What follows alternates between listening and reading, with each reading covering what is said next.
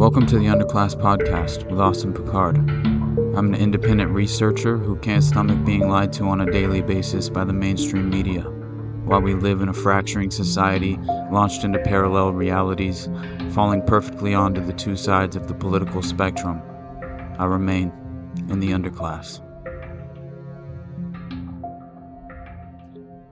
This week's episode is a departure from the average conversation, as we question the orthodoxy of a New Age religion and step out onto the ledge of pure speculation, exploring the wild theories undeniably interwoven in the public consciousness.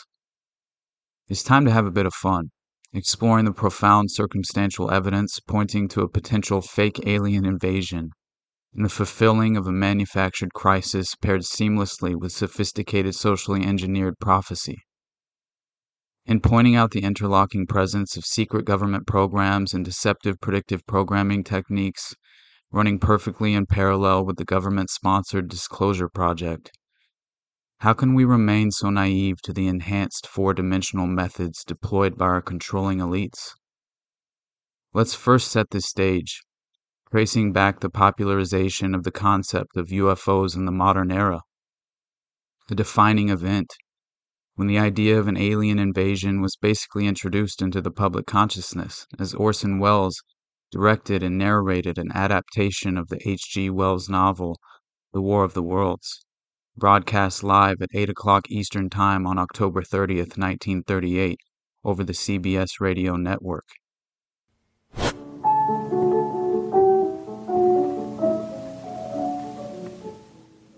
Ladies and gentlemen, here is the latest bulletin from the Intercontinental Radio News. Toronto, Canada. Professor Morse of Macmillan University reports observing a total of 3 explosions on the planet Mars between the hours of 7:45 p.m. and 9:20 p.m. Eastern Standard Time. This confirms earlier reports received from American observatories. Now, nearer home, comes a special bulletin from Trenton, New Jersey. It is reported that at 8:50 p.m., a huge flaming object, believed to be a meteorite, fell on a farm in the neighborhood of Grover's Mill, New Jersey, 22 miles from Trenton. The flash in the sky was visible within a radius of several hundred miles, and the noise of the impact was heard as far north as Elizabeth. Orson Welles' War of the Worlds. Never before had a radio broadcast provoked such outrage or such chaos.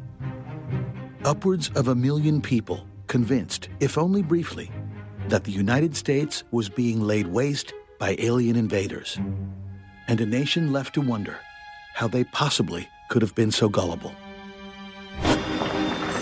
By 8:15 Eastern Time, telephones were ringing madly all across the country as concerned Americans tried to determine the whereabouts of relatives, warn friends and acquaintances, and most of all, corroborate what they were hearing. A what? Wait a minute.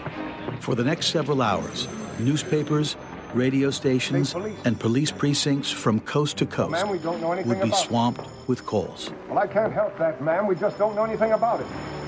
Well, did I say something about a quiet Sunday evening? What's going on? Soon, strange bulletins began coming in over the press service wires. In Bergenfield, New Jersey, just north of Grover's Mill, some 20 families turned up at a police station with all of their household possessions piled into their cars. In Indianapolis, a woman rushed to the pulpit in a Methodist church, shouting that the end of the world had come. And in Washington State, a spectacularly ill-timed power failure plunged the small town of Concrete into darkness and sent terrified residents fleeing into the mountains. The battle which took place tonight at Grover Mills has ended in one of the most startling defeats ever suffered by an army in modern times. 7,000 men armed with rifles and machine guns pitted against the single fighting machine of the invaders from Mars. 120 known survivors. Here's a special bullet from New York. Well, my wife, she came in, my wife just wringing her hands and wailing away, her eyeballs about to pop out onto her lap, going, "What is it? What is it? What could it be? Is it the Germans?" Well, she hadn't heard the word Martians, but I had. There's a brief statement informing us that the charred body of Carl Phillips has been identified in a Trenton hospital. Now here's another bulletin from... We think that we're really smart, but If there's a cue out there that could possibly be dangerous, we're going to react to it protectively, autonomically, instinctively, fear first, and reason and facts second. The widespread public panic was closely analyzed and addressed pointedly by Professor James Tracy in an article with the title, Early Psychological Warfare Research in the Rockefeller Foundation, where he claims that Nelson Rockefeller funded a project at Princeton University with friend, psychologist, and college roommate Hadley Cantrell. According to the article, the Rockefeller Foundation directly financed a grant for a 2-year charter of the Princeton Radio Project. There, Cantrell proceeded to develop studies assessing radio's effects on audiences. In 1938, Cantrell also became a founding editor of the Rockefeller Foundation-funded Public Opinion Quarterly, an organ closely associated with U.S. government's psychological warfare endeavors following World War II. Over the next several months after the broadcast, interviews with War of the Worlds listeners were collected and subsequently analyzed in Cantrell's 1939 study, The Invasion from Mars, a study in the psychology of panic. Pointing to the death of basic information on its formation and operation, the Foundation thereafter developed an even more concerted interest in understanding public opinion during wartime. The war in Europe, the Foundation's 1939 report asserted, has given this country an unusual opportunity for studying the development of public opinion, the changes which opinion undergoes under varying conditions, and the reasons for change. Immediately after the explosive end to World War II, the American government covertly trafficked thousands of prominent Nazis and members of the SS into the U.S., placing many in powerful leadership positions at prestigious American institutions. By June 24, 1947, the first official report of a UFO sighting was publicly documented, leading to nationwide coverage resulting in a social phenomena lasting until around July 10th, when the mass reports of UFO sightings basically began to subside. It's been dubbed the 1947 flying disc craze, and the original June 24th report has been attributed to a man by the name of Kenneth Albert Arnold, who would later in 1962 win the Republican nomination for Lieutenant Governor of Idaho, although he lost in the general election. Kenneth Albert Arnold claimed to have seen a string of 9 shiny unidentified flying objects, leading the press to coin the popular descriptive term, flying saucer. The 32-year-old private pilot described his version of the story found at the Seattle Times. "It was a beautiful day, just as clear as a bell," Arnold said. He was flying from Chehalis to Yakima and decided to spend an hour or so searching for a downed C-46 Marine transport that had crashed into the southwest side of Mount Rainier. There was a $5,000 reward for finding it. It was at 3 p.m., he remembered, when a very bright flash lit up the plane and the sky around me. At first, Arnold thought it was the sun reflecting off another plane. But the flash happened again, and that's when I saw where it was coming from. It came spasmodically from a chain of 9 circular-type aircraft way up from the vicinity of Mount Rainier, said Arnold. I could not find any tails on these things. They didn't leave a jet trail behind them. I judged their size to be at least 100 feet in wingspan. I thought it was a new type of missile. His plane had a big sweep, 24-hour clock on the instrument panel. Arnold measured that the craft covered the distance between Mount Rainier and Mount Adams in 1 minute 42 seconds. That figured out to something like 1,760 miles an hour, which I could hardly believe. I knew that figure couldn't be entirely accurate, but I'd say it was within a couple of 100 miles accurate, he said. From Yakima, Arnold then flew to an air show in Pendleton, Oregon. The next day, on June 25th, he stopped by the local newspaper, the East Oregonian. He wanted to know if the military had been testing secret warplanes in the area. He ended up talking to reporter Bill Beckett, who in subsequent years remembered that Arnold came off as honest, level-headed, and credible, said a story in the East Oregonian. So Beckett wrote a brief story about what Arnold said he witnessed, but the brief also went out to the Associated Press, got picked up by numerous newspapers, and the furor began. For the first time, a mass media story and subsequent headlines used the term flying saucers. Many scholars have referred to this as the birth of a modern myth, and following Arnold's story, hundreds of similar reports flooded in from all over the world. A week later, on July 4th, an additional sighting by a United Airlines crew, Flight 105, spotted 9 disc-like objects over Idaho. 4 days after the Flight 105 sighting, Roswell Army Airfield issued a press release stating that they had recovered a flying disc. After quickly retracting the release, the Army stated that the crashed object was actually just a conventional weather balloon. This would come back into the center of much controversy by 1978, when former nuclear physicist Stanton Friedman was waiting in a Baton Rouge, Louisiana TV station for an interview when he was tipped off about a retired Air Force colonel living nearby who had once handled the wreckage of a UFO. He proceeded to interview retired Lieutenant Colonel Jesse Marcel, who helped administer Operation Crossroads, the 1946 atom bomb tests at the Bikini Atoll. During the interview, Marcel would reveal that the weather balloon had been a cover story to divert public attention. Based on this, Marcel began to speculate that the debris might have been extraterrestrial in origin. Widespread theories triggered an internal investigation by the United States Air Force, who would publish a report in 1994 concluding that the crashed object was a top-secret nuclear test surveillance balloon from something called Project Mogul. Historian Catherine Olmsted describes these initial events as occurring at the beginning of the atomic age, during the first summer of the Cold War, when the United States top-secret Project Mogul had launched thousands of balloons carrying devices to listen for Soviet atomic tests. Marcel's story would later be corroborated by Brigadier General Thomas Dubose, who would also claim that the weather balloon was a cover story.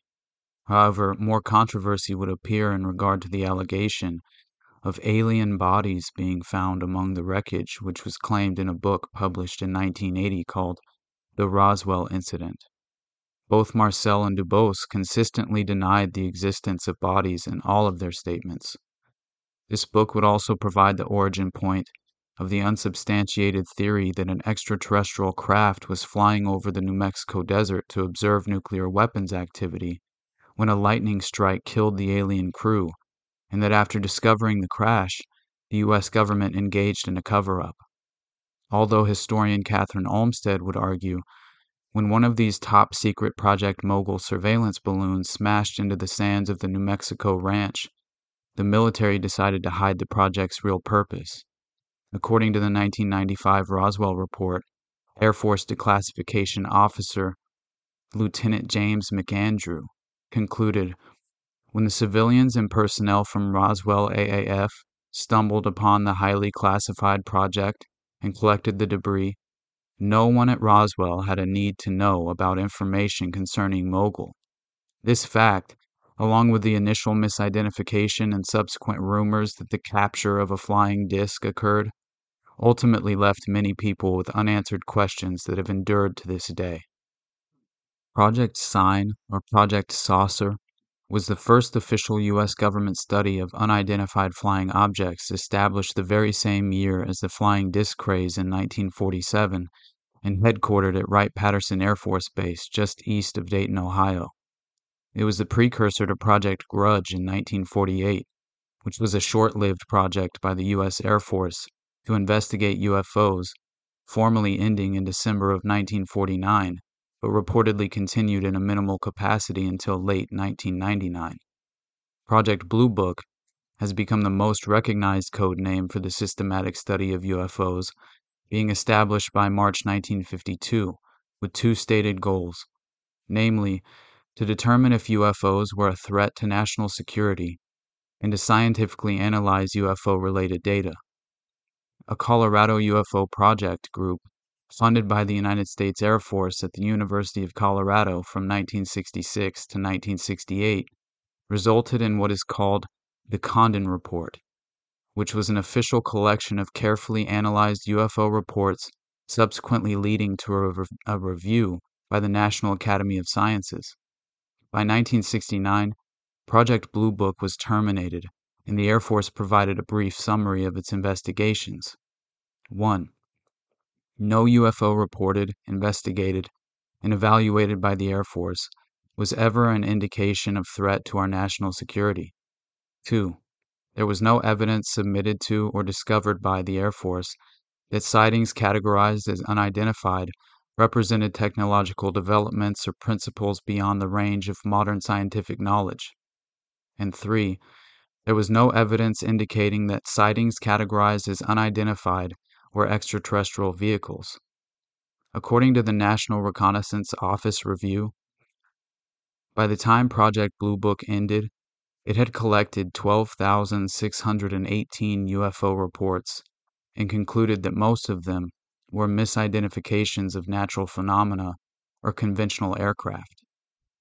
Within a year after the establishment of Project Blue Book in 1953, an internal CIA memo that has since been declassified exposes the Assistant Director of the CIA's Office of Scientific Intelligence, Marshall Chadwell, corresponding with the Director of Central Intelligence, Walter Bedell Smith, in which Chadwell states, "The question therefore arises as to whether or not these sightings, 1. could be controlled, 2. could be predicted, and 3. could be used from a psychological warfare point of view, either offensively or defensively. Utilization could be made of these phenomena by United States psychological warfare planners, and what, if any, defenses should be planned in anticipation of Soviet attempts to utilize them." By 1955, the U.S. Air Force and CIA acquired the site in Lincoln County, Nevada, that would become the location for Area 51, which has now reportedly grown into a rectangular area called the Groom Box, measuring 23 by 25 miles of restricted airspace connected to the internal Nevada test site. NASA was established by law on July 29, 1958, and by July 1, 1960, Wernher von Braun would become the center's first director, holding the position until January 27, 1970.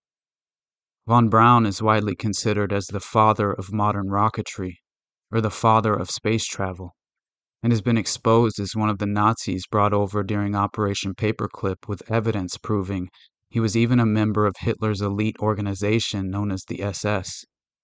Multiple survivors of the Holocaust have identified von Braun as directly ordering the floggings of slave laborers who attempted an act of sabotage while being forced to work in the rocket program at the Mittelbau-Dora concentration camp, where 20,000 were reported to have died from illness, beatings, hangings, and intolerable working conditions.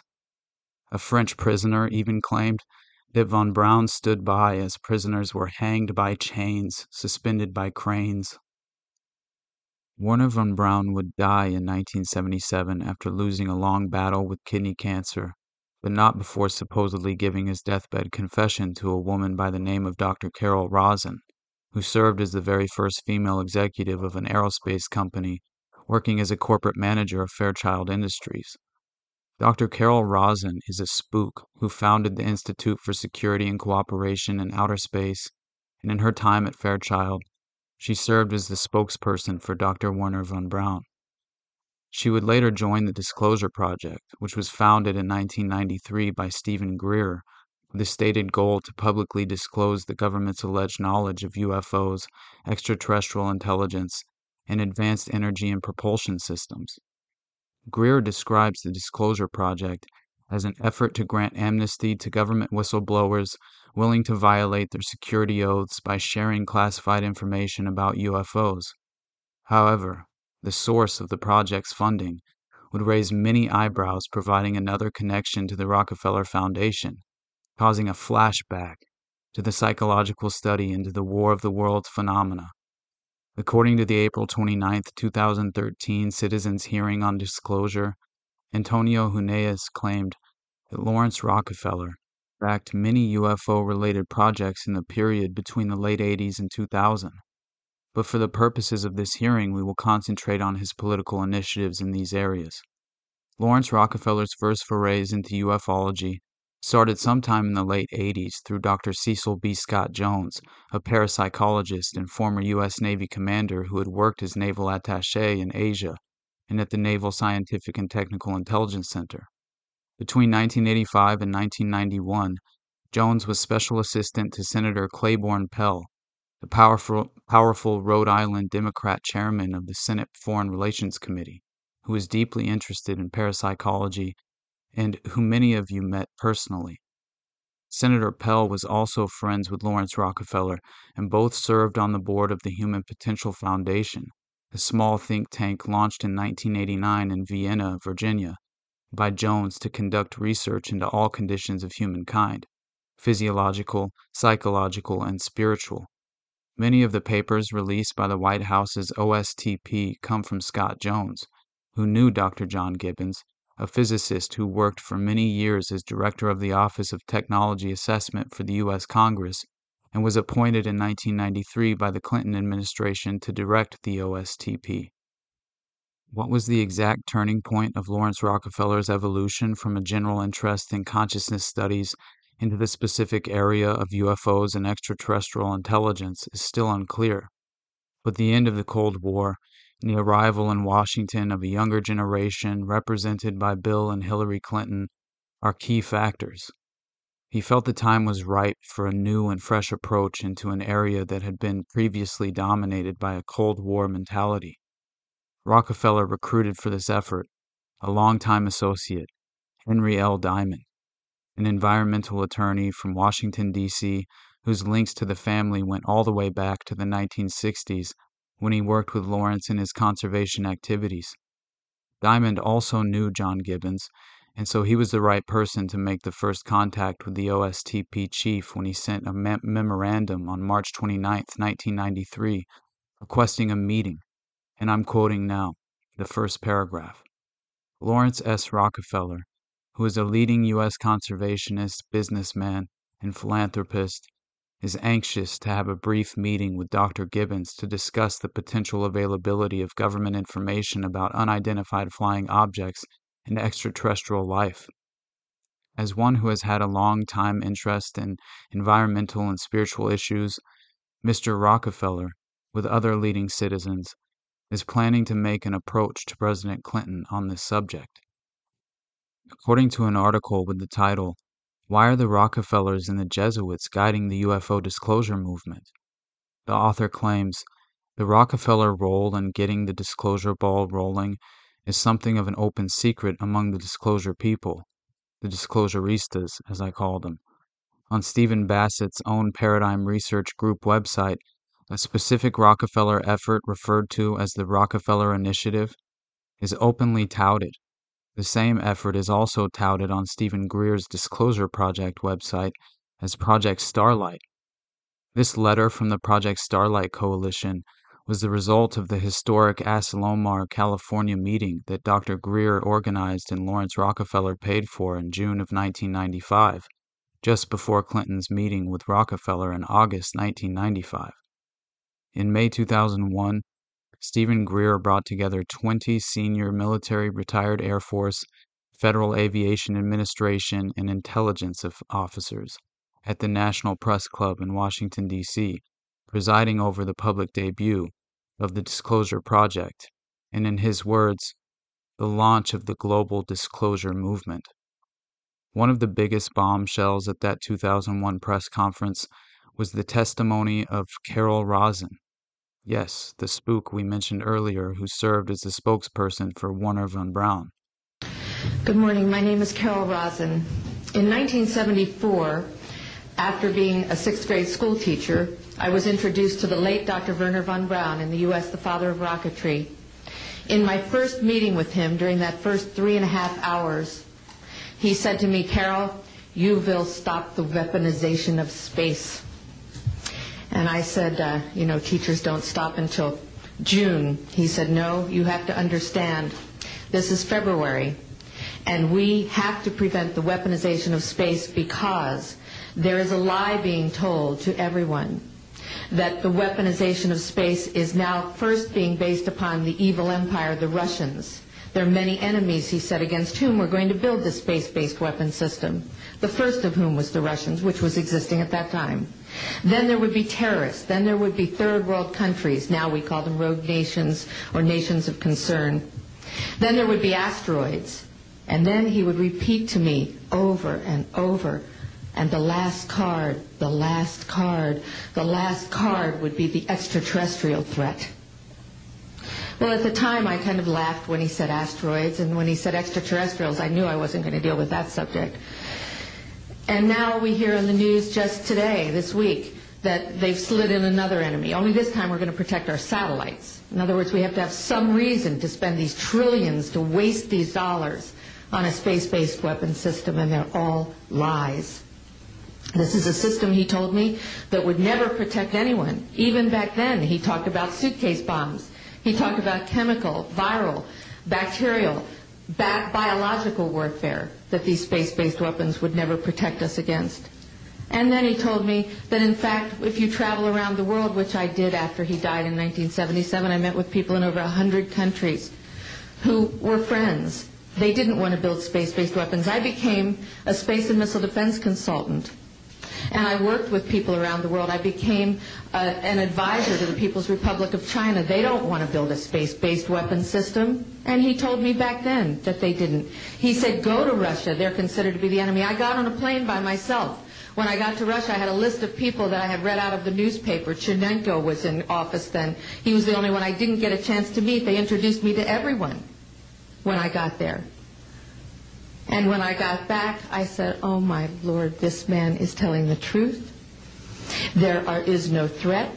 And I've been waiting until this day for 27 years, and I'm expecting the spin to happen, because he also explained to me that as a military strategist, as a person who worked on the MX missile, which I did later, he said, you will find that there is going to be a spin to find some enemy against whom we have to build space-based weapons. And now we should expect the spin, because he said part of the formula for the intelligence community is if they might have a weapon, then we have to consider that they do have these weapons. So now they do have these weapons, so now we have to build these weapon systems. And that's the formula, except that it's all based on a lie. And we have witnesses here today that have shown you that these extraterrestrial beings, that these craft that have come here are now not UFOs, they're identified flying objects. And we know that they have beings in them. And we have witnesses here who have told you that they can shut down our missile silos. They can stop a rocket going into space that's a test. We have witnesses here who have worked in the classified departments, who have the courage to come forward here to support what Wernher von Braun told me back in 1974 to 77. And I will testify before the Congress that when I founded the Institute for Security and Cooperation in Outer Space, which I shut down a few years ago because I didn't believe we had a chance with this huge, integrated around the world, complex weapon system, that we had any chance at all of transforming that war industry into a space industry that could provide benefits, like Dr. Greer has said, of global warming. We can end that situation of that problem. We can end the energy crisis. We can build now non-polluting technologies. Wernher von Braun used to tell me that we could have cars back then that drove around off the ground. He described this to me on beams so that we have no pollution on this planet. And we can solve the problems of the people that are urgent and potential, and the other animals and the other cultures on Earth and in space. And we can end the arms race without dislocating the industry jobs, without disrupting the economy, by transforming, Wernher von Braun told me, the war industry into a global cooperative space industry that will provide, he said, finally, more jobs and profits on this planet than during any hot or cold wartime, more products and services that can be applied directly to solving the problems of this planet.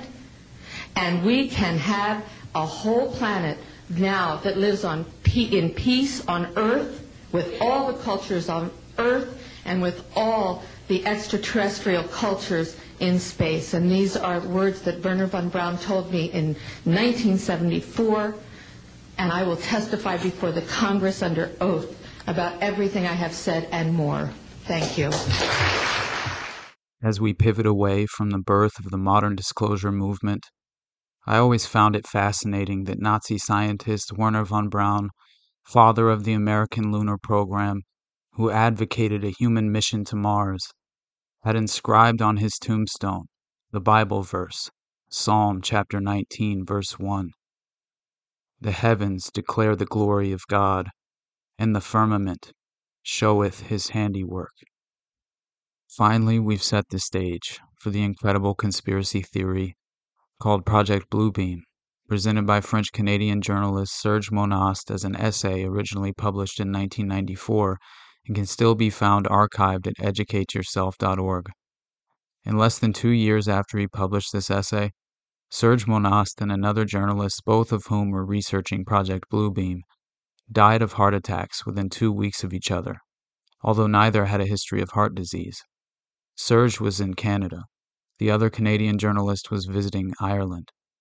Prior to his death, the Canadian government abducted Serge's daughter in an attempt to dissuade him from pursuing his research into Project Bluebeam, although the Canadian government would claim parental negligence due to the fact that his children were denied a proper government-sponsored education and were being homeschooled. His 7-year-old son would also be taken, and Serge was temporarily jailed before dying at home the next day from a heart attack at 46 years old. The consistent tone throughout the essay seems to suggest that Serge may have also been a devout Christian, to what domination I could not find. NASA's Project Bluebeam by Serge Monast, 1994. The infamous NASA Bluebeam project has 4 different steps in order to implement the New Age religion with the Antichrist at its head. We must remember that the New Age religion is the very foundation for the New World Government, without which religion the dictatorship of the New World Order is completely impossible. I'll repeat that. Without a universal belief in the New Age religion, the success of the New World Order will be impossible. That is why the Bluebeam project is so important to them, but has been so well hidden until now. Engineered earthquakes and hoaxed discoveries. The first step in the NASA Bluebeam project concerns the breakdown of all archaeological knowledge. It deals with the setup with artificially created earthquakes at certain precise locations on the planet of supposedly new discoveries which will finally explain to all people the error of all fundamental religious doctrines. The falsification of this information will be used to make all nations believe that their religious doctrines have been misunderstood for centuries and misinterpreted. Psychological preparations for the first step have already been implemented with the film 2001: A Space Odyssey, the Star Trek series, and Independence Day, all of which deal with invasions from space and the coming together of all nations to repel the invaders.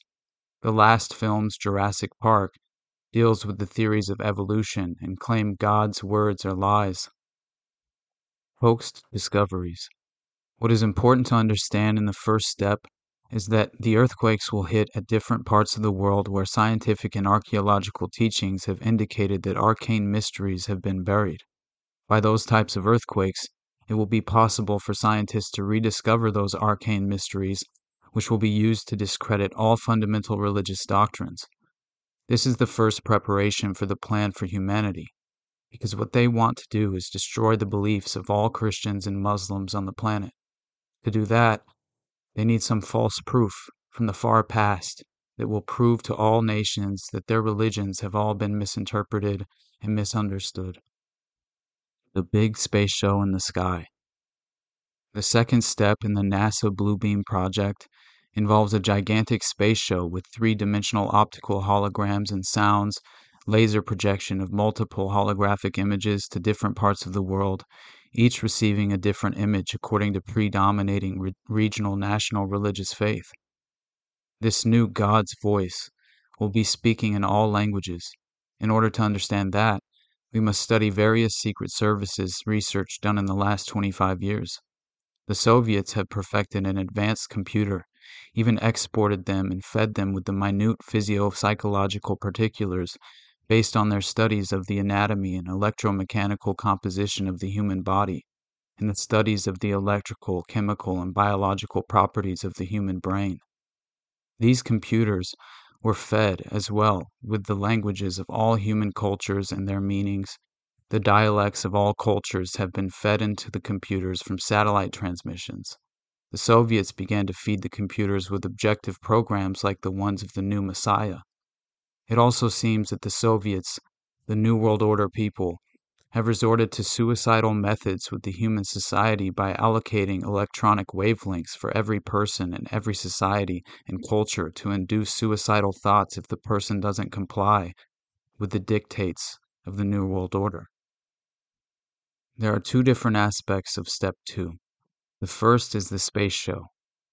Where does the space show come from? The space show, the holographic images will be used in a simulation of the ending during which all nations will be shown scenes that will be the fulfillment of that which they desire to verify the prophecies and adversary events. These will be projected from satellites onto the sodium layer about 60 miles above the Earth. We see tests every once in a while, but they are called UFOs and flying saucer sightings. The result of these deliberately staged events will be to show the world the new Christ, the new Messiah, Maitreya.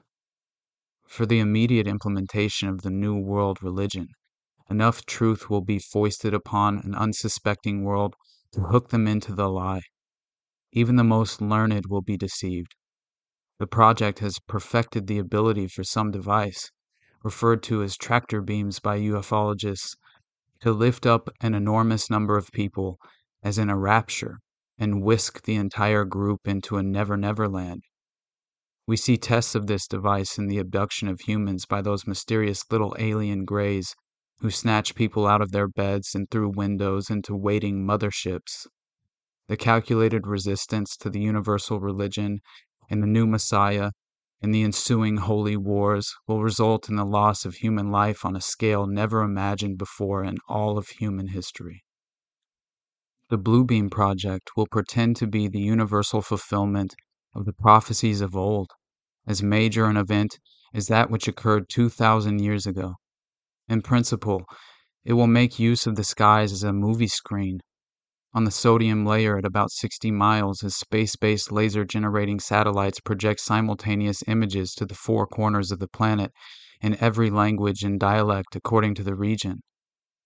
It deals with the religious aspect of the New World Order and its deception and seduction on a massive scale. Computers will coordinate the satellites, and software already in place will run the sky show. Holographic images are based on nearly identical signals combining to produce an image or hologram with deep perspective, which is equally applicable to acoustic ELF, VLF, and LF waves and optical phenomena. Specifically, the show will consist of multiple holographic images to different parts of the world, each receiving a different image according to the specific national, regional religion. Not a single area will be excluded, with computer animation and sounds appearing to emanate from the very depths of space. Astonished, ardent followers of the various creeds will witness their own returned messiahs in convincing, lifelike reality. Then the projections of Jesus, Muhammad, Buddha, Krishna, etc. will merge into one, after correct explanations of the mysteries and revelations will have been disclosed. This one God will in fact be the Antichrist, who will explain that the various scriptures have been misunderstood and misinterpreted, and that the religions of old are responsible for turning brother against brother, and nation against nation. Therefore, old religions must be abolished to make way for the new age, new world religion, representing the one God Antichrist they see before them. Naturally, this superbly staged falsification will result in dissolved social and religious disorder on a grand scale, each nation blaming the other for the deception, setting loose millions of programmed religious fanatics through demonic possession on a scale never witnessed before. In addition, this event will occur at a time of profound worldwide political anarchy and general tumult created by some worldwide catastrophe. The United Nations even now plans to use Beethoven's Song of Joy as the anthem for the introduction for the new age, one world religion. If we put this space show in parallel with the Star Wars program, we get this combination of electromagnetic radiation and hypnosis, which have also been the subject of intensive research.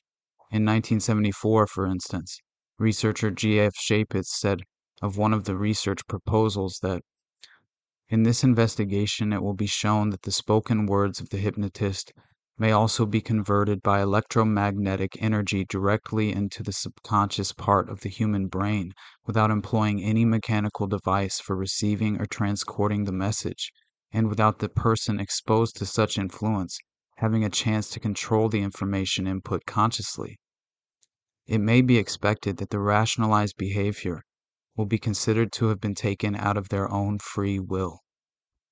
Artificial thought and communication. The advancement of techniques propel us toward the third step in the Blue Beam project that goes along with the telepathic and electronically augmented two-way communication where ELF, VLF, and LF waves will reach each person from within his or her own mind, convincing each of them that their own God is speaking to them from the very depths of their own soul. Such rays from satellites are fed from the memories of computers that have stored massive data about every human on Earth in their languages.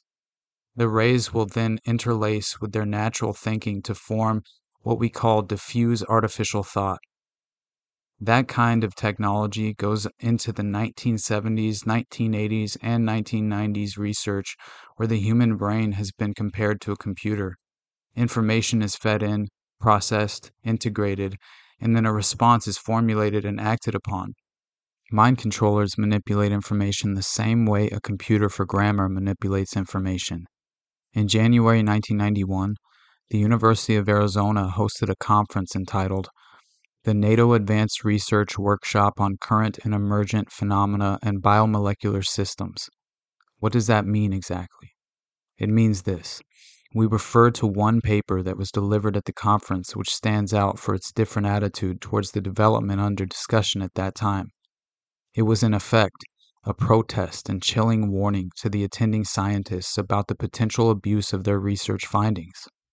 Their findings stated that the United States had already developed communications equipment which can make the blind see, the deaf hear, and the lame walk. It can relieve the terminally ill from pain without the use of drugs or surgery. I'm not talking about science fiction. A man might retain the use of all his faculties right up to the moment of his death. This communications equipment depends upon a completely new way of looking at the human brain and neuromuscular systems and radiation pulses at ultra-low frequencies. Some of this equipment is now operational within the Central Intelligence Agency and Federal Bureau of Investigation. It will never be used to make the blind see, the deaf hear, and the lame walk, because it is central to the domestic political agenda and foreign policy of George Bush and his puppet masters of the New World Order. What is possible to ask before such a psychology of terror is this. Would any government, corporation, or psychiatrist willfully promote such horror today? The answer is quite obviously yes. Government agencies and the corporations that work with them toward a new world order are prepared to promote anything that will help them achieve their objective of total social control.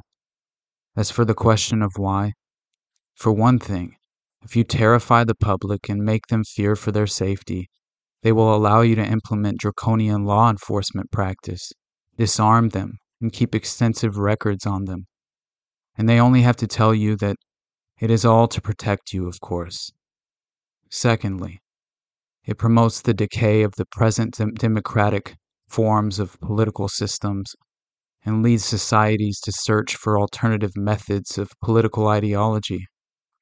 Of course, the alternative has already been planned. It is called the New World Order, and it will not have your safety or interests at heart. As George Bush said, read my lips. Fear has always been used by powerful elite to control and subjugate the masses. The old maxim, divide and conquer, is being played out to the limit worldwide to ensure that everyone is frightened for their personal safety and to be suspicious of everyone else. This, too, is mind control. To go further in regard to the new technology which is at the base of the NASA Blue Beam project, we have to consider this statement by psychologist James V. McConnell, which was published in a 1970s issue of Psychology Today. He said, "The day has come when we can combine sensory deprivation with drug hypnosis and astute manipulation of reward and punishment to gain almost absolute control over an individual's behavior.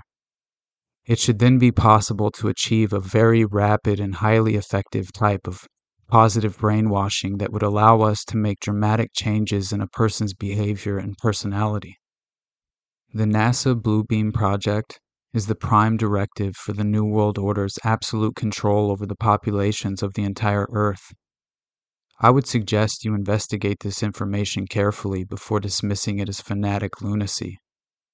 If we go further in the different reports we've presented, we find that the mind control operations and technology include a transmitter. It broadcasts at the same frequency as the human nervous system, which transmitter is manufactured by the Loral Electro-Optical System in Pasadena, California.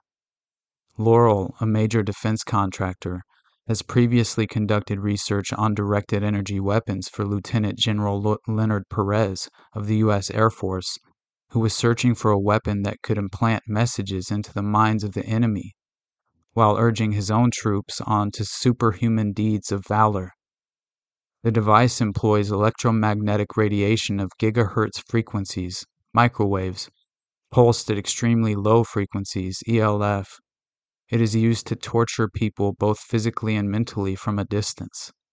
In the December 1980 edition of the U.S. Army Journal, called the Military Review, a column by Lieutenant Colonel John B. Alexander entitled "The New Mental Battlefield, Beam Me Up, Spock," provides further insight into the technical capabilities at the disposal of the comptroller. He writes, "Several examples will demonstrate areas in which progress have been made. The transference of energy from one organism to another, the ability to heal or cause disease to be transmitted over a distance, thus inducing illness or death from no apparent cause. Telepathic behavior modification, which includes the ability to induce hypnotic states up to a distance of 1,000 kilometers, have been reported. The use of telepathic hypnosis also holds great potential. This capability could allow agents to be deeply planted with no conscious knowledge of their programming. In movie terms, the Manchurian Candidate lives and does not even require a telephone call. Other mind-to-mind induction techniques are being considered.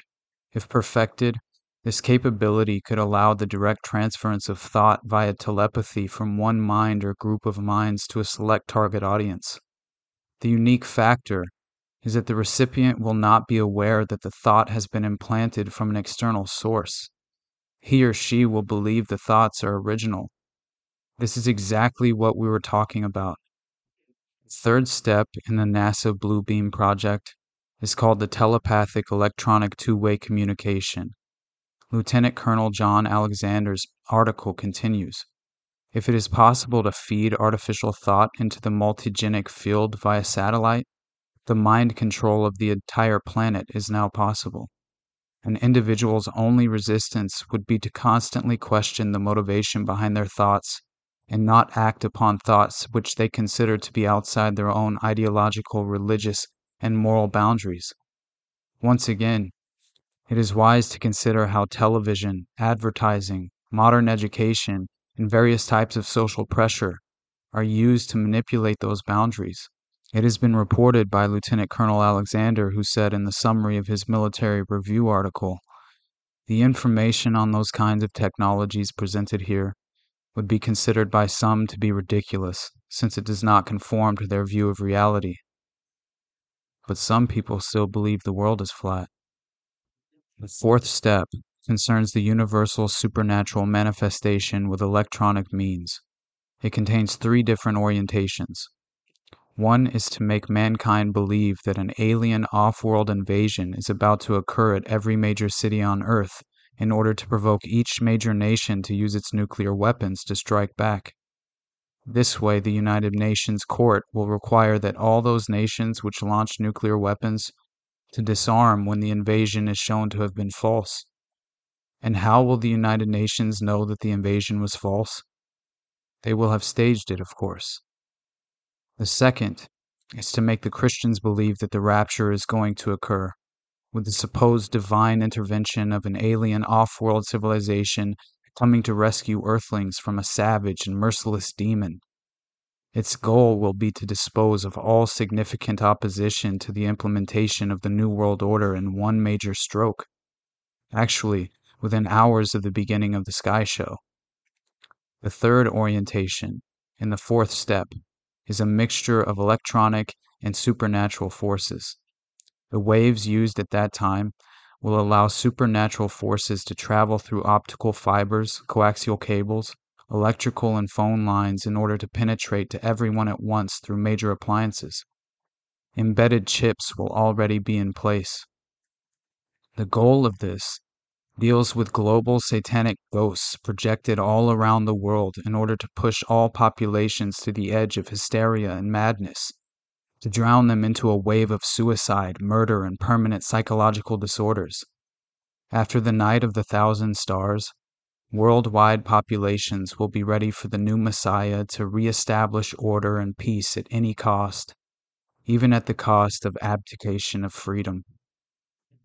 Monast ends his essay by explaining that the phasing out of cash into a digital monetary system is absolutely essential in order to force the people to inevitably accept a new version of communism. His final statement reads, "The new technology is designed and built to track down and control people everywhere.